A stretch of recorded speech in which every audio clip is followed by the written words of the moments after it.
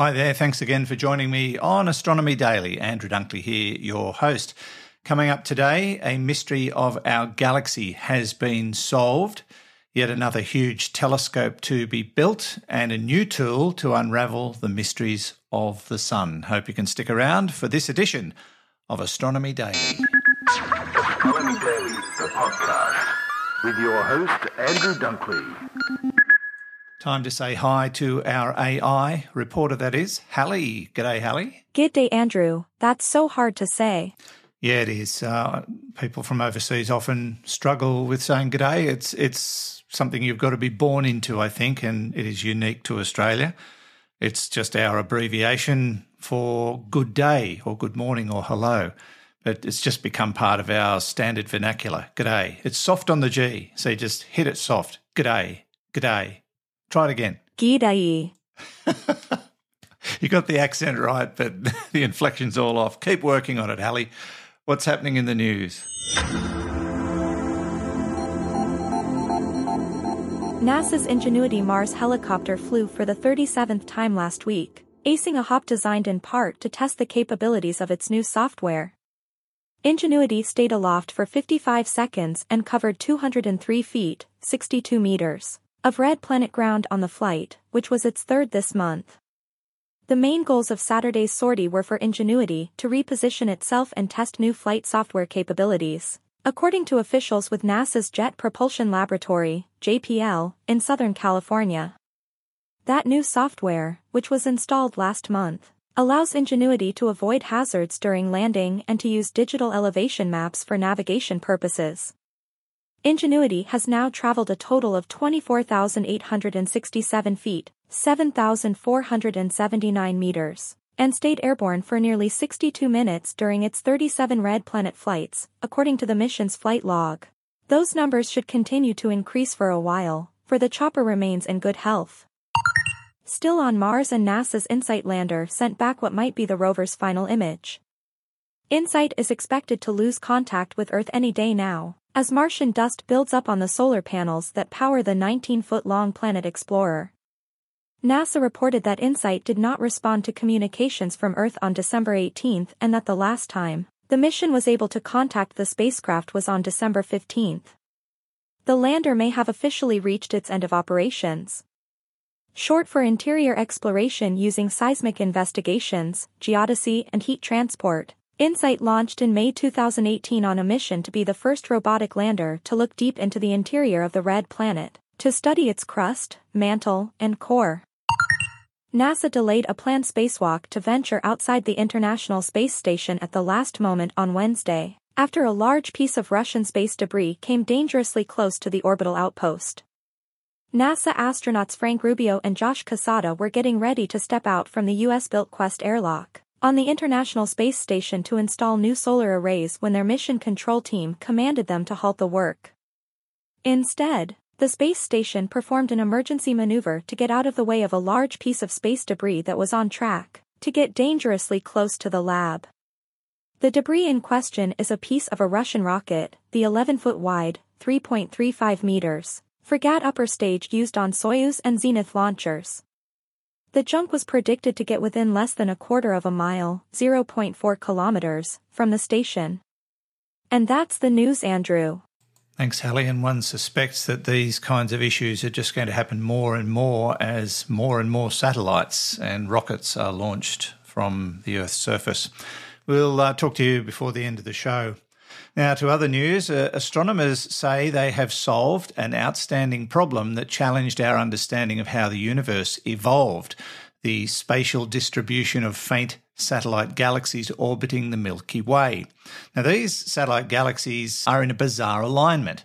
They seem to lie on an enormous thin rotating plane called the plane of satellites. Now, this is a rather unlikely scenario, and it's puzzled astronomers for over 50 years, and it's led many to question the validity of the standard cosmological model that seeks to explain how the universe came to look the way it does today.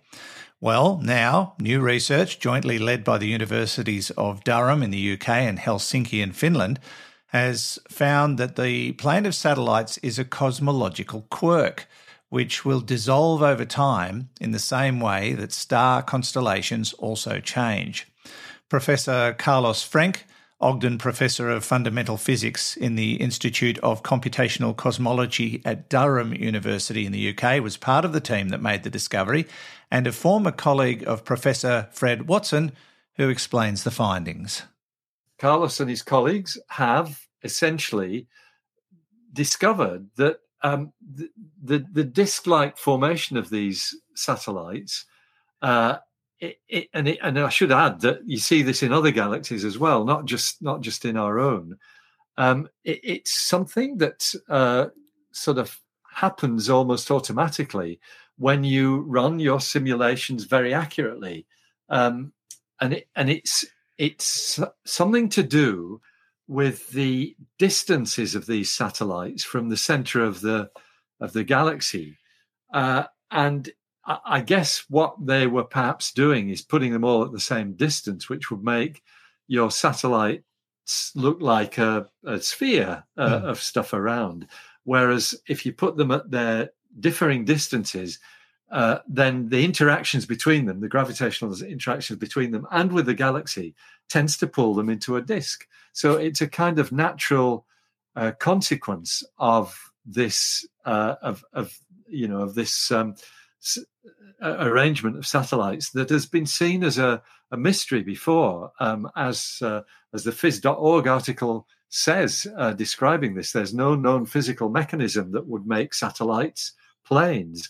And so they should be in a round configuration, but it's by putting in this additional ingredient into the mix when you do the analysis of the simulations of this. And I have to say, Carlos is one of the great leaders in the world in doing cosmological simulations. They've got essentially a model universe in their computers in the University of Durham there. So they can test all these things. But yeah, it turns out that it's effectively a chance alignment which comes and goes.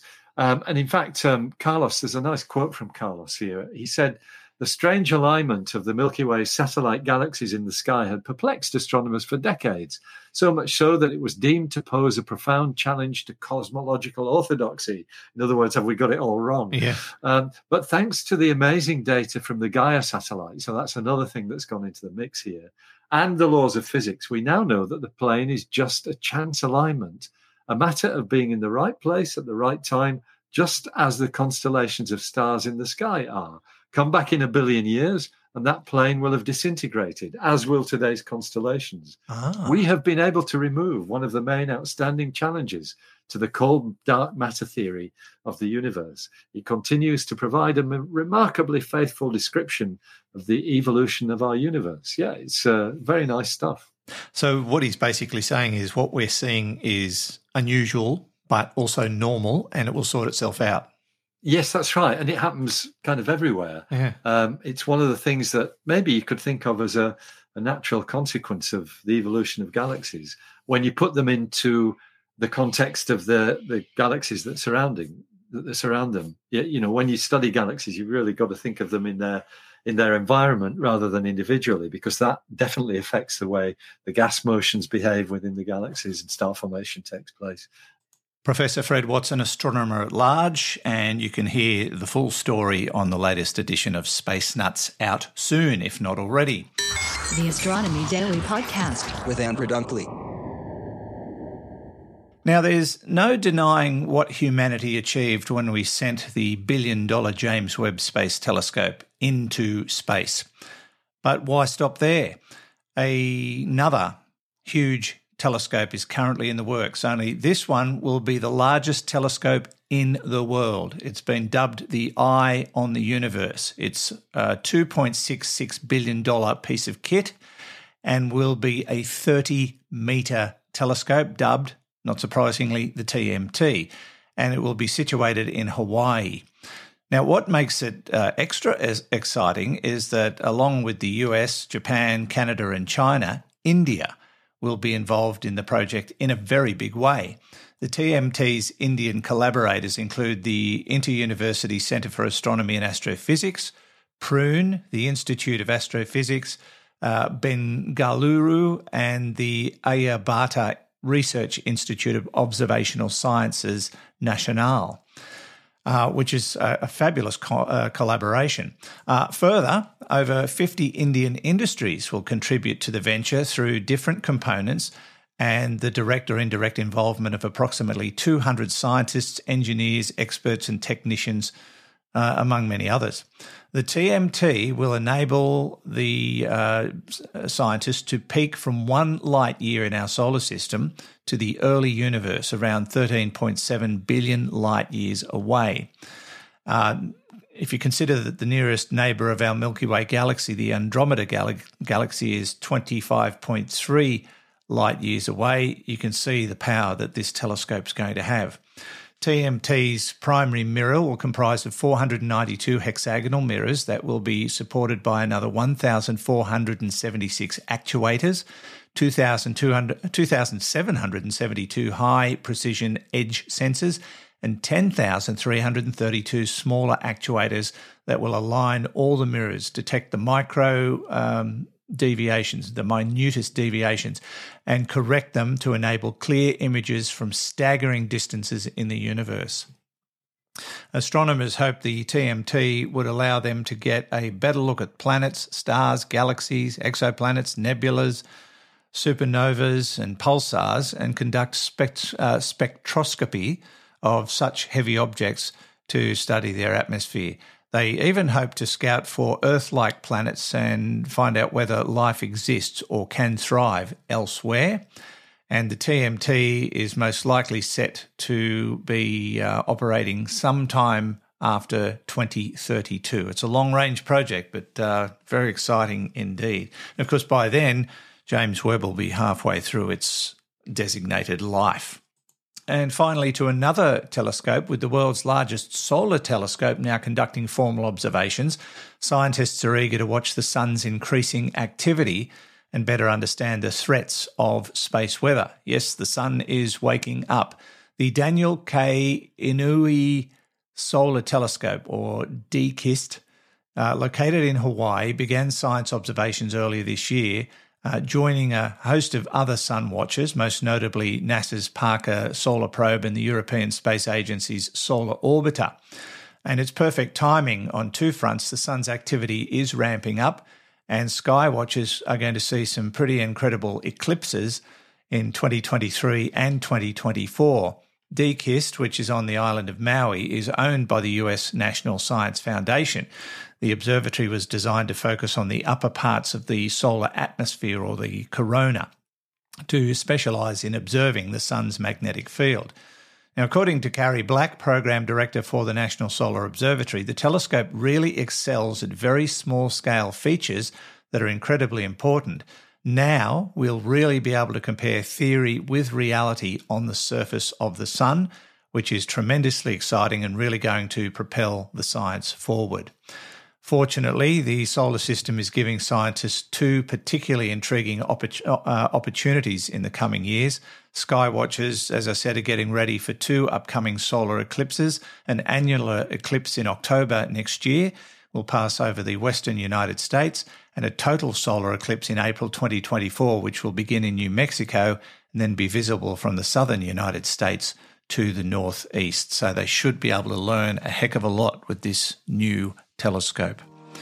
Now, if you want to chase up those stories, you know where to go, astronomydaily.io. Don't forget to sign up for the newsletter so you can get your daily dose of astronomy and space science news via email. And listen out for the latest edition of Space Nuts, out now at spacenuts.io or via your favourite podcasting distributor.